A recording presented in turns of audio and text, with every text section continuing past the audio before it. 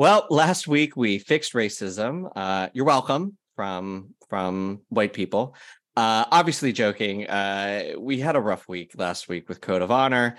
In fact, I even thought about just skipping the episode entirely because maybe the best shush of all is to set it on fire and move along home, a la Moraine. But I did my best. And I look forward to the comments on what I did with it.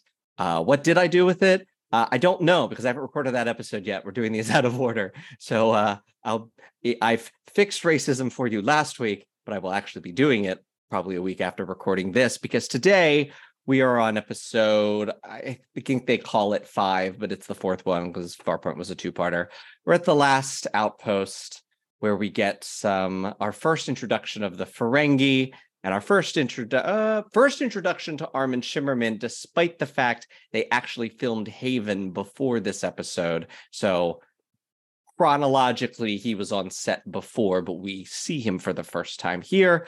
But I'm not going to tackle this one alone. Third time's the charm. I have back with me a lifelong Star Trek fan from Los Angeles, the director of campaign operations for the Human Rights Campaign, available on all the socials at @onlystands85. Once again, with me to tackle the Ferengi, Stanley Williams. How you doing, Stanley? I'm doing much better. Fighting a cold, but I'm 99%. 99%. Well, it's a better rating than this episode. Yes. Yes. So what do you remember your first contact with this episode? Like when you first saw it or anything from it? It would have been when I was a kid and much less critical, thankfully. Mm-hmm. But honestly, no, I think my memories of this episode are more on rewatching as an adult. Right. I have very vivid memories of the energy whips. Oh, yes. And then, of course, I remember this was one of the figures in the first Playmates release. Yeah. They gave you a Klingon they said was Gowron and looked nothing like him. A Romulan they said was a Romulan but looked everything like Tomalak. Or no, not Tomalak. The one in the Defector who's on the planet with or the enemy, the one on the planet with Geordi. Oh. He looks like him. His name. Nice. I used to know his name. But starts with a B. It's not Barack, but it's something like that. It's a B. It's 2 syllables. But it'll come to me in the middle of this episode. Shit. I will. I'm not going to look it up. I will remember it through this episode. It will come to me. I know some of you listening to this episode are screaming the answer right now at this podcast. Pretty sure it starts with a B. So, and then it was this Ferengi whom I think they used the same head shape for Mini Nog that came with Rom when they made Rom and Nog. If you look at it, it's the same. It's just shrunk, and that means that head works great as a custom Nog. Nice. Yeah, that looks great. Yeah, it looks a lot. So I'm holding up to camera for those of you who are seeing this, you are on the Patreon. Thank you very much. Patreon.com/theobservationlounge, where you can get exclusive videos, early access to videos, and video versions of this podcast. So I just showed my custom figure of Deep Space Nine Nog. I've made 2 of him using that Ferengi head and different bodies. I've made the one in his Starfleet uniform, and out of my reach at the moment, I have him in his cadet uniform as well. So I remember that toy, which that comes from this episode, that the look of that Ferengi. And it took until they did Deep Space Nine figures to get a Ferengi the way like they're dressed, through the rest of Berman era Trek. Yeah, not this weirdness. I love their ship. Oh, the ship's beautiful. Yeah, the whip thing is interesting if misplaced and misused. Like, I remember seeing that toy as a kid too, and like I mean, we'll get into it. There's a lot about the Ferengi in this episode that's like, ugh, woof. Right. So I think most people listening to this episode know that the Ferengi were originally intended to be the big bads of the next generation. And after this episode went down like a lead balloon, everyone said, no, no thanks, something else. And they would come back later. I don't know if did we see them in the second season? I'm thinking we saw them in the Price the next time, where they were negotiating for the Barzan wormhole. I can't remember anything before that. I don't think Menage a Troy was before that. The Battle. Oh, yes, I forgot that is, and that's this season. Yeah. Right. I can't remember if they were in. I watched season 2 recently. I'm not recalling. Again, if they have been, someone is screaming at this podcast. But yeah, they did not go over well, so it was abandoned. And they were reinvented as the ultra capitalist society later. Mm-hmm. And of course, Armin Shimmerman, who would later become Quark, was the first Ferengi, which is fitting. And we would, of course, see I forget the actor's name, Mark G name, Matt or Mark G name is Rom, and he would be first introduced in Captain's Holiday as the Ferengi after Picard and Vash. Yeah, so Ferengi. Yeah, the whip. It's just not practical. Yeah. Like, just how you gonna shoot flings in the right way? Shoot a laser beam from a whip. Yeah, it just makes no sense. Anyway, so let's do a quick summary of this episode, because if you are listening to a podcast like this, you have seen this episode probably at least 3 times. So what we get here, in pursuit of Ferengi marauders, the Enterprise and its quarry, what summary is this?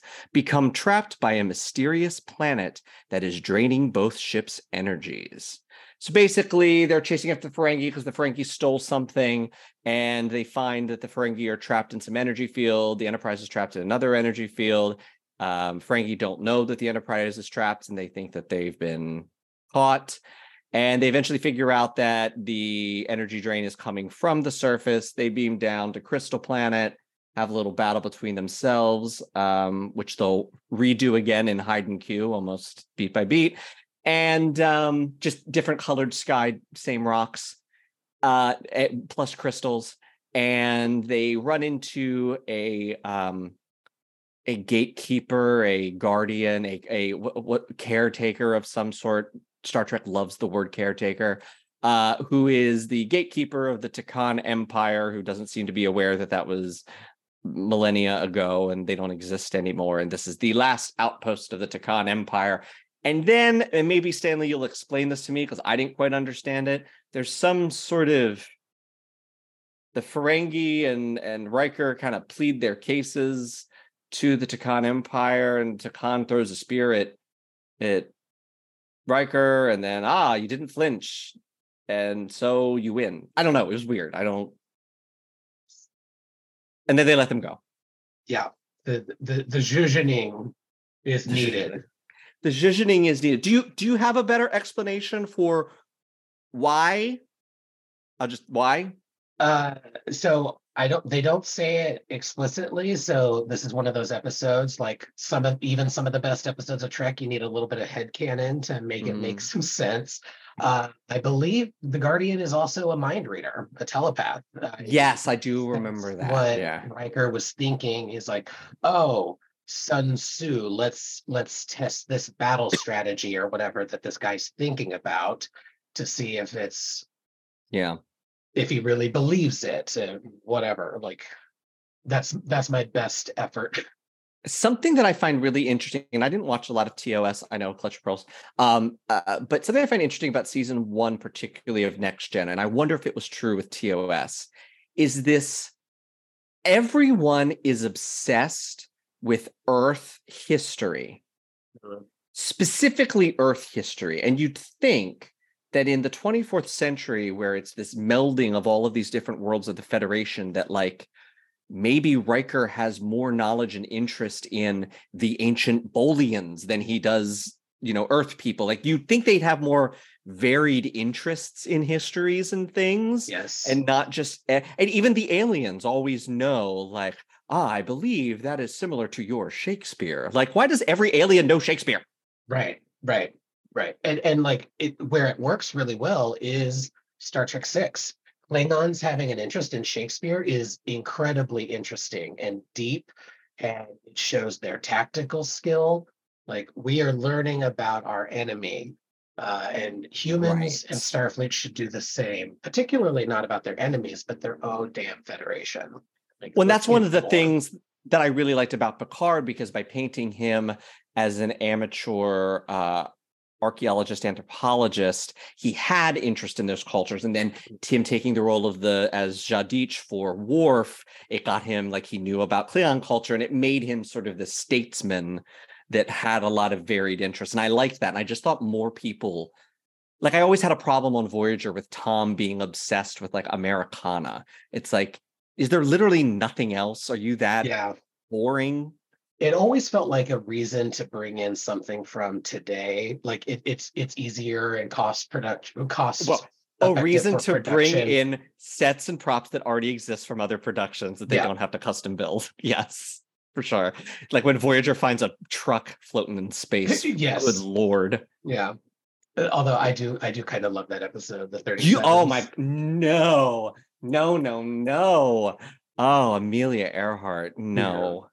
The convenience of one of my loving criticisms of Voyager is not leaning into their own premise. Like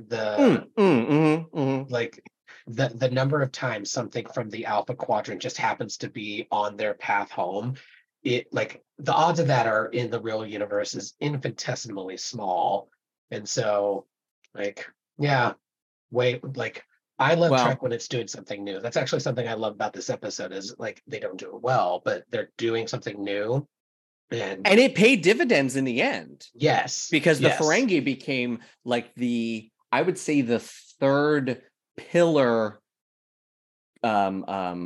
race culture of Deep Space Nine. Mm-hmm. Right? Bajorans, Cardassians, Ferengi, and then I'd probably say the Dominion, because the Ferengi were around a little longer. But, like, very rich storytelling. I mean, they had the drag episode, which they can keep. But other than that, they had a lot of really great stories out of Ferengi. So had not this episode happened, we may not have ever had Quark, Rom, and Nog. Yeah. And it's something that's great about franchises is new storytellers coming along in 10, 20 years will be able to pick up on stuff from here. Like, in Picard, I loved Sneed. I thought that was a great take on now I didn't love that. I had a real problem. And by the way, subscribers, I will be doing a Patreon only recap of the 10 episodes of Picard season 3. So look out for that on Patreon, just for Patreons.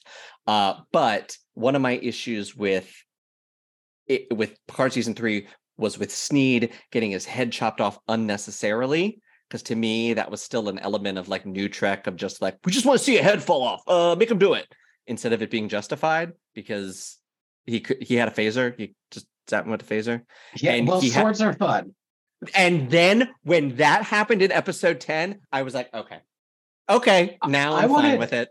I did want one extra line there of saying, like, he could have just stunned everybody and saved her. And on the Twitter space that I hosted that week, my co-host made the apt observation that, it was Starfleet intelligence that became not just a rescue mission, that became a cleanup mission. And so except for the fact that Sneed had intel, because even Rafi made the comment of, like, well, if you wouldn't chop his fucking head off, then I think we'd probably know what was going on. But it was very Worf.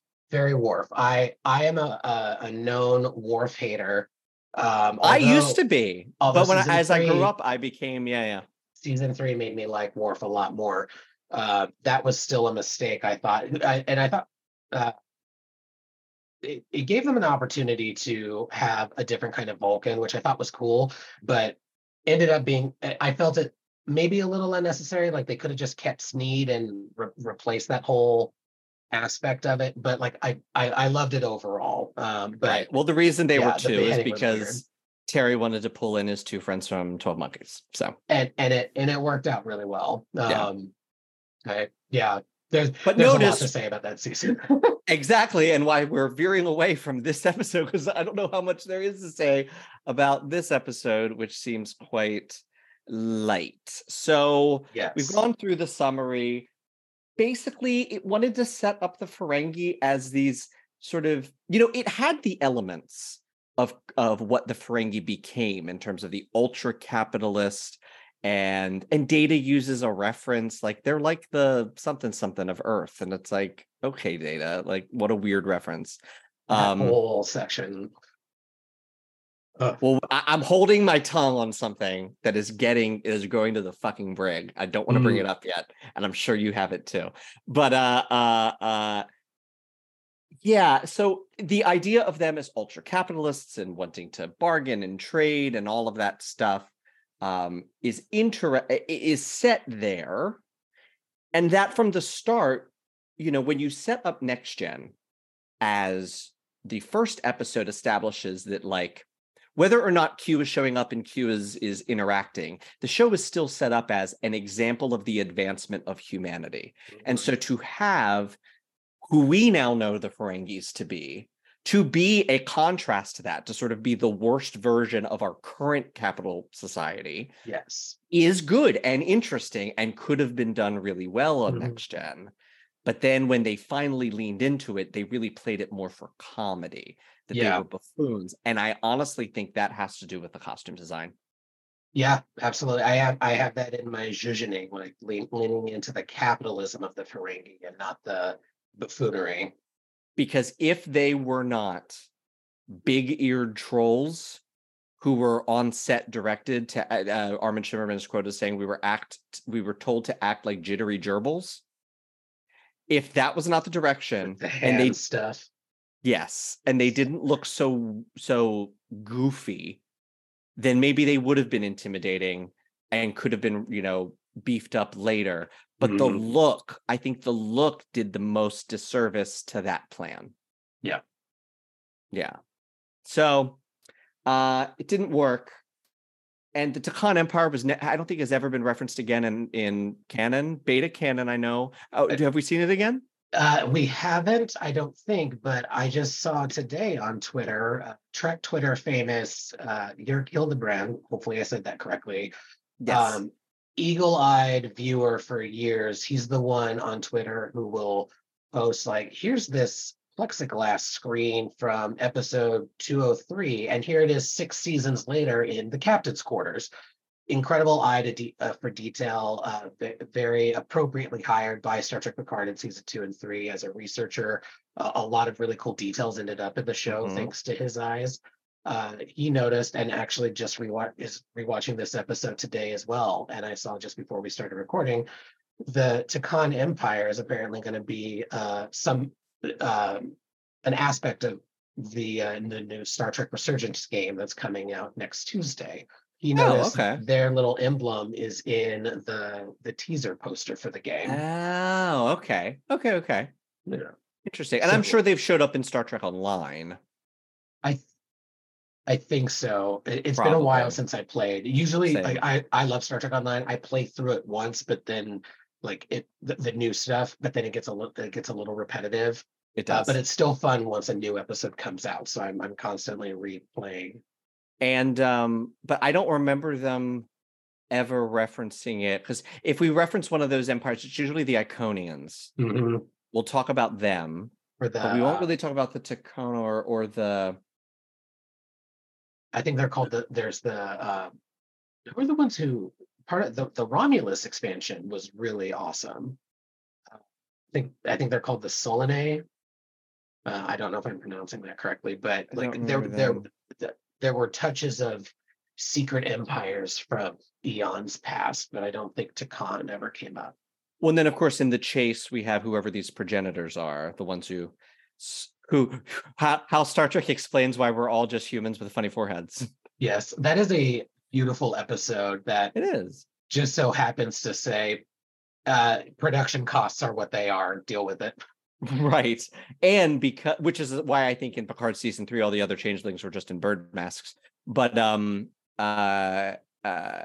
that gave us the chase gave us I'm going to pronounce her name wrong, but I think it's Salome Jens, who played then the female shapeshifter, who basically looks almost identical. Yeah.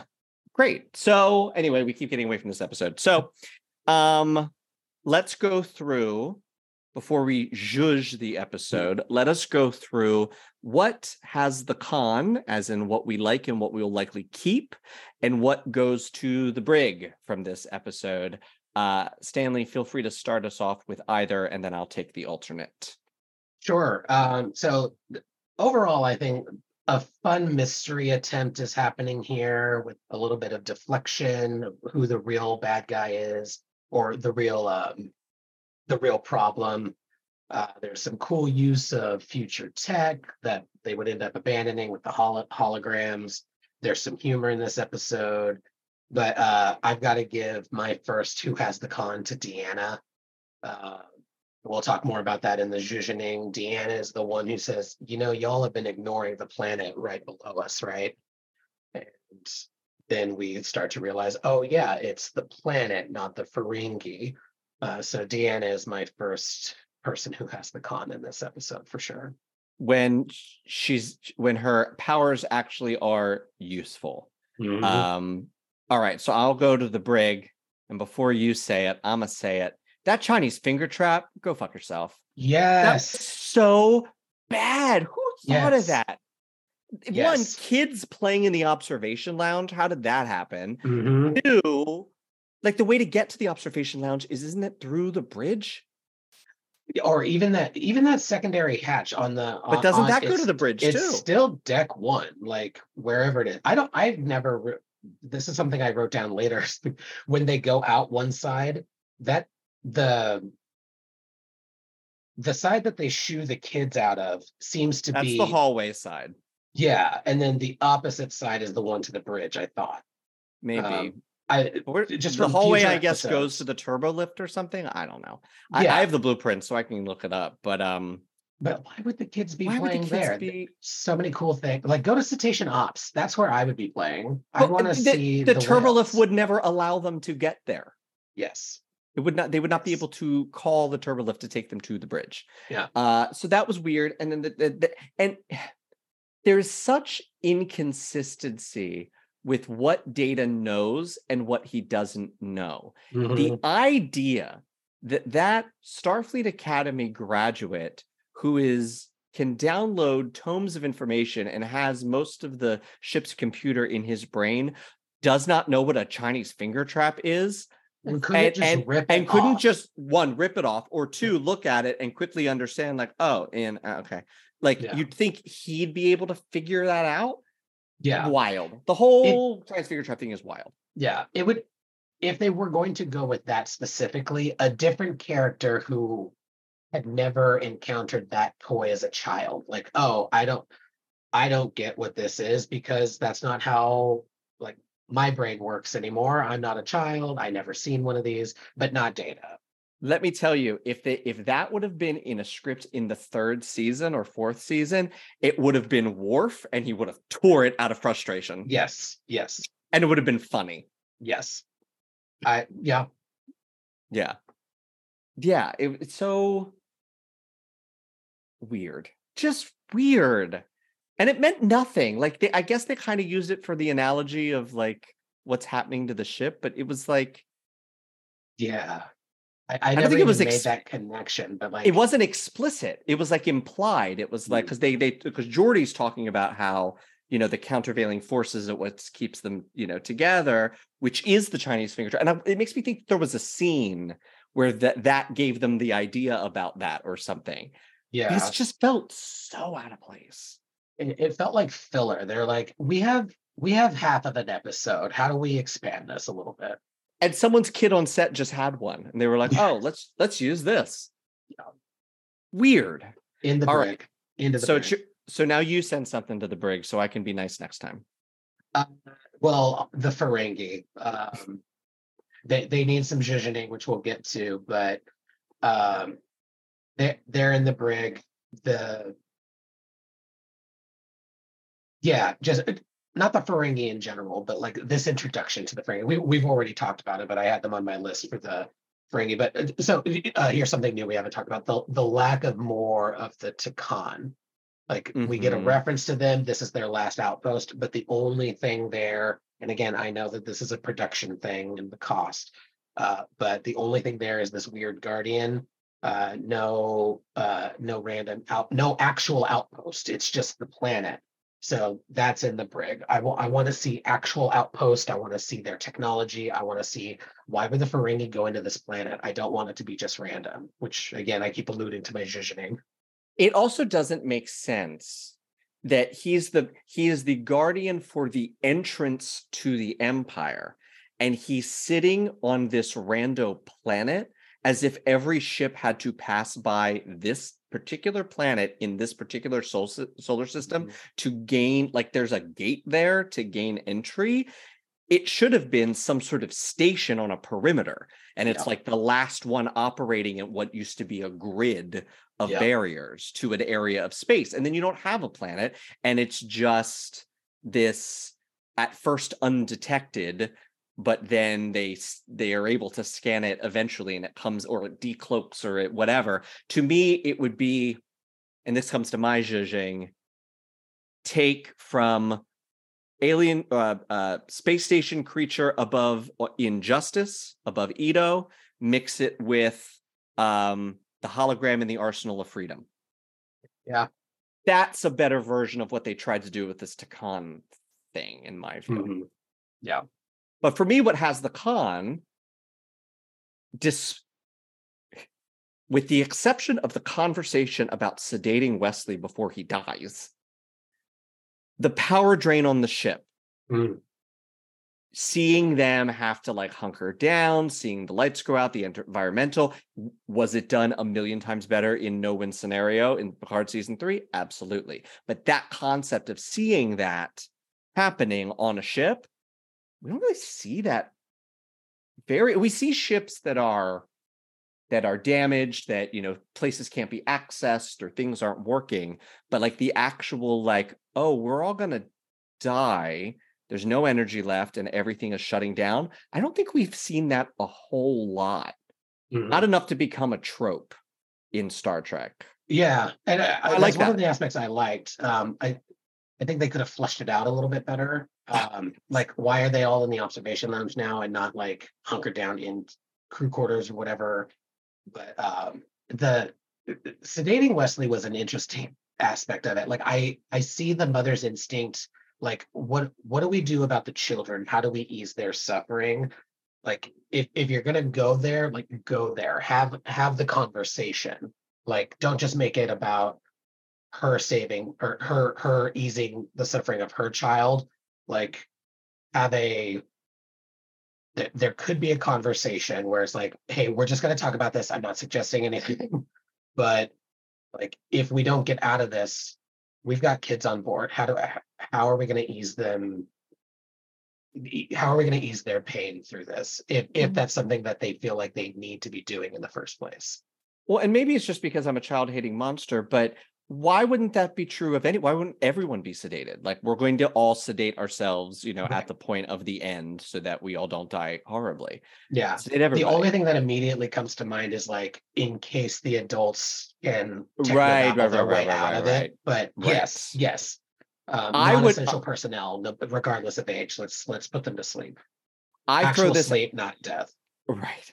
I throw this out entirely, so it won't come up in my judge, but talking about it now, it would have been better if it were there's someone revving their engine outside my apartment. If Picard went to Beverly, is Wesley okay? Like, being concerned about Wesley, and her saying that she had sedated him, that she had done it in her own discretion, and him sort of being, having his stupid, a man should face death, blah, blah, blah, stupid thing. And her basically saying, that's none of your fucking business, I'm his mother. I think that would have been a better, if you want to keep that.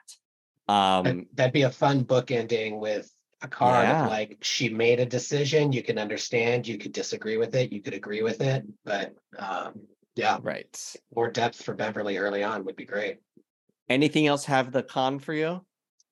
Uh, I put down new things. Like I love Star Trek when they're trying new things, whether it works or not. Like all of the newer shows are trying new things, and like give me any episode, and I can find something new that like I like that, something that I don't, whatever. But I appreciate trying to expand things and not just Mm-hmm. regurgitate what we've already seen in a Star Trek universe. Right. But also Tasha being badass. They didn't give her much, but we got a little bit of badass Tasha in this, dealing with the Ferengi on the planet. I would have loved a little bit more, obviously, but Of course. I love Tasha. So we've talked about most of my Briggs even through other conversations. The only one I have left is the same thing I sent to the Brig for Encounter at Farpoint, which is the way that Picard talks to Riker like he's an idiot. Like, I just the way that they discuss tactics and this and that. It's like Riker, was he not the first officer of the Hood? He was the first officer of the Hood because I the whole think thing so. came I think down to they, like I chose you because you wouldn't let the captain go down on a mission, blah blah blah blah yes, blah.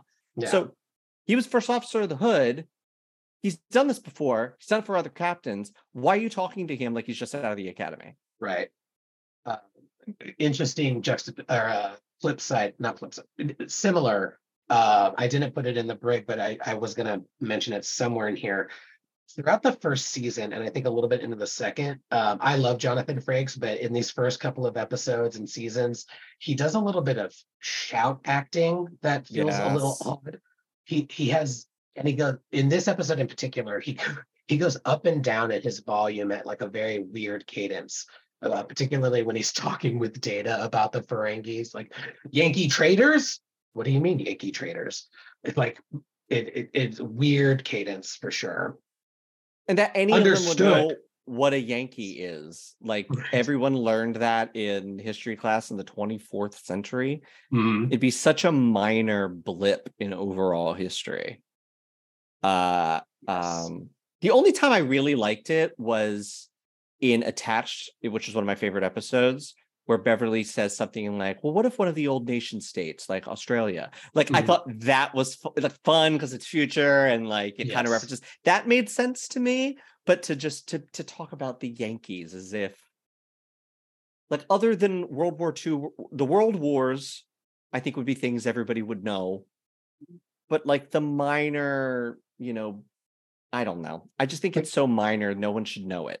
even people in America, like there's a lot of American history we do teach that I think could be thrown out so that we could teach some real history of this Oh, country. for sure. But the Yankee traders would be like one of them. Like we don't even know. No, it's weird. Um, so the last thing I had, so that was all the brig. Do I have anything else on my list? Oh, just even though we don't like the Ferengi, I say give the con to Armin Shimmerman, who did the best he could Mhm. do, and we're happy to have him. I do like Always. establishing their treatment of women because I think that's such an important Yes. part to the Ferengi. And their Um, hearing. and their hearing. Mhm. Though it is kind of like just because they have big ears means Yes. they have sensitive hearing. It's so like, okay. Well, there was the data says traitor, and the Damon could hear that. Like, yes, definitely the Yeah. big ear thing is a little much, but at least It was we get better when they hints. turned them into genitals later. Yes, That is yes, funny and yes, interesting and weird. yes. Um, Umox. Umas. But the other thing I'll say is I liked um the Ferengi first officer. Mhm. I liked the sort of first officer to first officer kind of like rapport that he had with Riker in a way that I don't know. It wasn't it's not the right episode. What they had to talk about wasn't interesting. Just the very concept of like Riker appealing to the person in his position on the other ship Yeah, and having like the rapport of both being in the same position despite, you know, being on different sides of it and being able to have that like line between you because of that commonality, I Yeah. just think is a very interesting thing. And I actually really like that actor and that Mhm. performance. I was like, oh, this guy, I like this guy. This guy's good. Yeah, I wish they Yeah. had kept that going throughout their scenes together, because then the first interaction with the Ferengi and the Guardian was fine, whatever. But then later, as the Guardian is clearly favoring Riker's perspective, they're like, "Well, we told them that." They're like, "He's just repeating something we said." Like, why are we? If you want to make this the enemy of this show, why are you making them so stupid? Like, it does not work. All right. Well, I think that means it's time to judge this thing. Mm. All right. So let's set our phasers to judge. As always, the guest gets to go first. So, Stanley, you got 5-ish minutes on the clock. How are you judging The Last Outpost? Well, thank you very much. So I've got a lot of chicken scratch here, and I wasn't able to put it in a proper format. So if I was giving a treatment to a studio, this would not be how I present it. But this episode is going to be two things. It's going to be a Deanna episode, and it's going to Mm, be a clear juxtaposition between capitalism with the Ferengi and the Federation non-capitalism. I'm going to cut a good chunk of the stuff before we actually get to the planet, or make it shorter. The briefing will be shorter. I'll keep in the stuff about how the drain on the ship is affecting the crew, because like that's upping the stakes and it's important. But I'm gonna yeah, cut a lot of the stuff before getting to the planet. And like the stuff with Riker and Data talking about Yankee traders, like we were just talking about, like that's getting the axe. There's going to be more for Deanna, realizing the Ferengi deception. The Ferengi are going to be introduced as the barbaric rumor that we've heard, but it's going to be on purpose. The mhm. Ferengi are so distrustful of the Federation because they don't have a monetized economy, that they themselves, so that they could hoard profit in these other sectors, have spread this rumor that they're barbaric, and that like you want to avoid them at all costs, so that they can hoard the profits wherever they find them. So it's a tactical decision to hoard wealth, and that's the connection to the real world, is billionaires hoarding wealth, Right. acting like, well, we can't pay workers appropriately, because then it like whatever, and trickle down economics will save us all. Don't worry about it. Right. Deanna is going to be the one who starts to unravel their deception. Like she senses that he's holding something back, and then there will be more between Deanna and the Ferengi. She's going to go down to the planet. She's going to be the one who's going to be the primary lead. Like Riker will still be in charge and have the Sun Tzu moment with the Guardian, but Deanna is going to be the one who's like communicating for the most part and negotiating between the two sides. We're going to establish Counselor Troy as not just a therapist counselor, but a diplomat counselor. Sort of the duality of her role will be fleshed out in this episode. Um, the Ferengi, like the device that they stole, is going to be purposeful, not just random. And on the planet, there's like whatever device they steal, it was a power converter of some kind. I'm going to say they needed it, or change the device entirely to be like a better scanner to find the actual outpost on the planet. They're going to the planet to pillage it for profit. They want to sell off the technology. They think the Takan Empire is dead, as well, and Hmm. they're shocked when the Guardian shows up. They're like, "Oh shit, we thought like we were going to sell this technology. We didn't know you were going to be here." Um,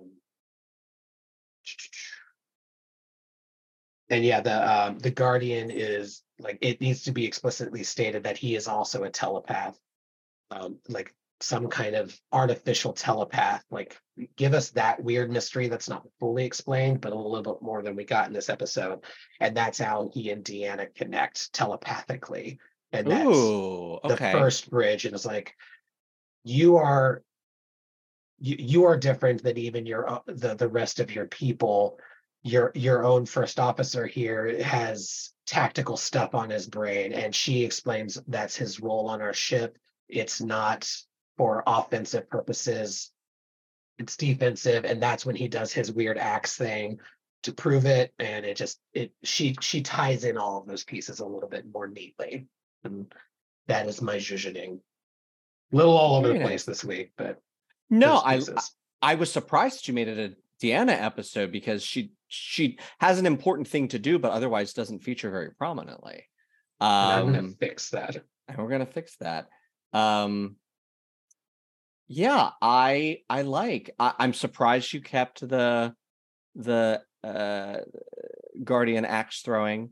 I'm glad you cut all the stuff leading up to the planet. I assume though that as they fly away, or that as the power's being drained from the ship, Beverly hands every child a Chinese finger trap to keep them busy. Yes. Excellent. Yep. Excellent. Yes. Oh, yeah. I should have said I'm leaning into the finger trap puzzle, not cutting it entirely. They throw them at the Ferengi and they get stuck in them, and that's how they're Yes. incapacitated. Oh God.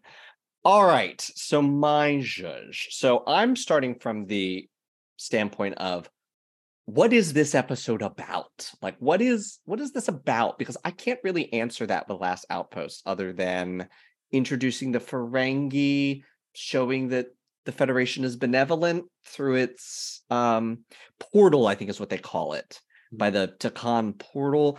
Yeah, I'm throwing that away. What I'm making it is about working with other people who you find their morals and values and society to be repugnant, but needing to find somehow way to work together to solve a problem that impacts both of you. The key of that, so it's a Riker episode about diplomacy, and this is going to be him learning this is how he learns from Picard, because he thinks tactically and he thinks this and that, and it's through him and Picard working together that he sort of gets the benefit of Picard's experience and becomes a better diplomat in this episode. Nice. The center of it, just what we get to, and the main crux of it is they find out, possibly from the Takan representative himself. So they aren't holding them there.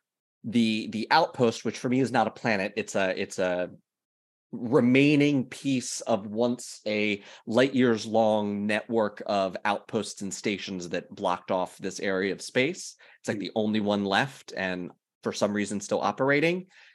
It put out some sort of pulse particle beam, something that trapped the two ships in and though we're not going to have it, but in a Chinese finger trap like thing that if they each try to pull away, they're pulled back to each other and they're just kind of stuck there.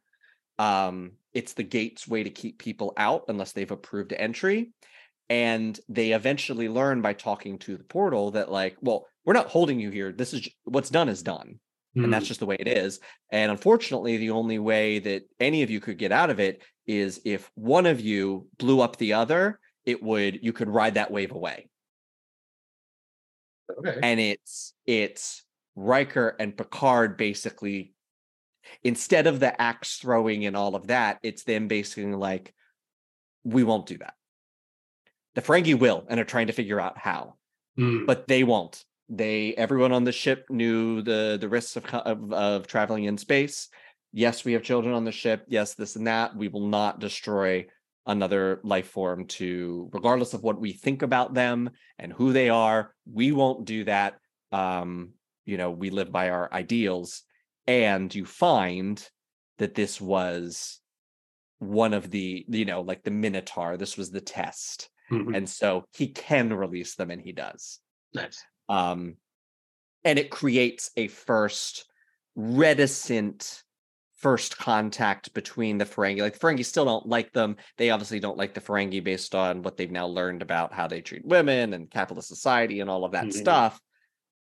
But it sets itself up that they're not like going to be at war with each other. Yeah. it's a tepid first contact because they didn't end up destroying them. Anything else I have in here?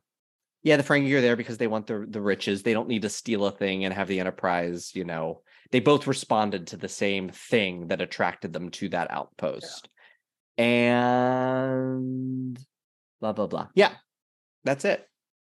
That is my judge. Yeah. Because I don't think, especially, I just want all of the things in season one of the things I would really want to fix that was fixed later was the Picard-Riker dynamic. And if you're going to have Picard be the elder mentor of this young, fresh officer, whom they never explicitly say it, but the reason Picard might like Riker is Riker's a lot how Picard was. Mm-hmm.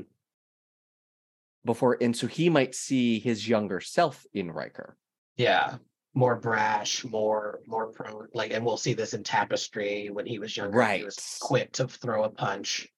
And a ladies' man, and all of that. So fleshing out that kind of, and maybe even having a conversation about that at some point, of stilted one, but one that just reveals why Picard is taking such a mentorship role to Riker. Yeah, some of these things kind of just happen, but they don't make it happen in an organic way. That's the relationship they end up with. Right. In this season, we could have seen a lot more of how they got there. And that's because, hindsight is 2020 and, but, at that time, everything was just plot driven with archetype characters playing out the roles. It wasn't until season 3 that the episodes became about the characters. And it had to be episodic, more so than even episodic television today. Nobody needs to know anything about anything to watch this episode in their random city when it's on at 4 p.m. on Sunday. In any distribution order that the local network wants to do it. Yep. They just made it as sellable as possible since they didn't have a home network to put it on. Yeah. Which I have to say probably made it I don't understand why more TV isn't being made that way today, because there was some, but the network interference in scripts. There was studio because Paramount was making it, but you didn't have the network and people coming down to set and changing things and saying what could and couldn't be done. There was probably a little bit more freedom. Yeah. So, I mean, good on them for at least leaning, they made the decision to make this a syndication only model, and they leaned into that hard and stuck with that decision. Something that's I always find frustrating is when if you make a decision, just you got to stick with it. I come from the campaign world, so I've been able to notice oh, they clearly thought this was going to go differently and now they're floundering, instead of just sticking with their the Obama campaign, particularly in 2008, did this very well. They were not rocked by the controversy of the week. They're we will respond to this, but from our actual plan and messaging. We're not going to flounder every time somebody throws something at us, because that's how the opposition is always going to try and get you. I feel the same model can be applied to business decisions and even creative decisions. If you're going to change something, you need to have a good reason. Otherwise, why even have your outline? If you're not going to follow your own model, then what are we doing? Well, but with Next Gen, the syndication, from how I understand it, it wasn't a choice. It was none of the networks wanted it. And they were going to make it anyway. So it was okay, well, I guess we're going to do it this way. And it ended up being, the best decision for them. I don't know if Next Gen would have made it after. A network probably would have canceled it after season 1 or 2. Yeah, that's a good point. Which is what happened, to Enterprise. Enterprise would have probably kept going if it didn't have a parent network. I think it was another reason that, Voyager may not have worked, because instead of being sold to syndication, it was the UPN show. So you had to have UPN, and that wasn't broadly available in all these markets. Yeah, and you had to have those weird tie-ins. The Rock was on Voyager because they were leading into a wrestling match. Oh, big yikes. Oh boy. These studios, give give the creatives everything they want. This writer strike that's probably going to go on a lot more. We're in week 3 for the listeners, like of the 2023 writer strike. It's likely going to go much longer because the studios are very short-sighted. Like I it's don't just know if they're insane. short-sighted. I think they know that if they budge on this, they lose in the long term. Like there's so much opportunity for them to make so much money and not have to pay these people that they want to hold fucking firm and I change how the industry works. I think you're right about that. That's their thinking, but I don't think Yes. that that is correct. I don't think Oh their no, I thinking don't is agree with them. correct. Yeah, yeah, Yeah, yeah. yeah, no, I don't agree with I them. know you don't. Yeah, but I think about Senator Wellstone had this quote during his campaigns: "We all do better when we all do better." Mm-hmm. Like the studios are going to make money hand over fist if they have great content. They are going to make a little bit less, I would say, if they have less desirable content. But everybody is always like, even in hard times, we want entertainment. We cut back on our entertainment budget. That's the first thing that gets cut. But we need an escape because this world, Right. the simulation sucks, and we need that escape.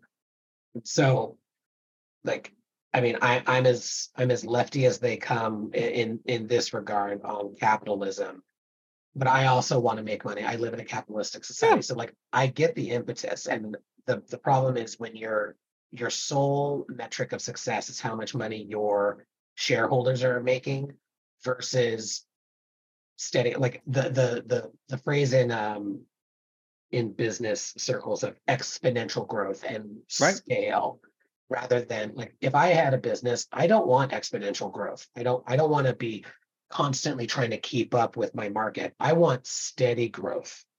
I Right. want manageable growth. I want balance, but Well, I'm out of step with business in that way.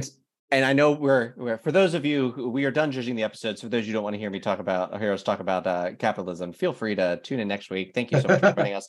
But the thing I always say to this is, so my background is as an attorney, and I remember in I don't practice this kind of law, but the problem is the way the system is set up with respect to fiduciary duties Mhm. from the managers and the directors to the company to the shareholders.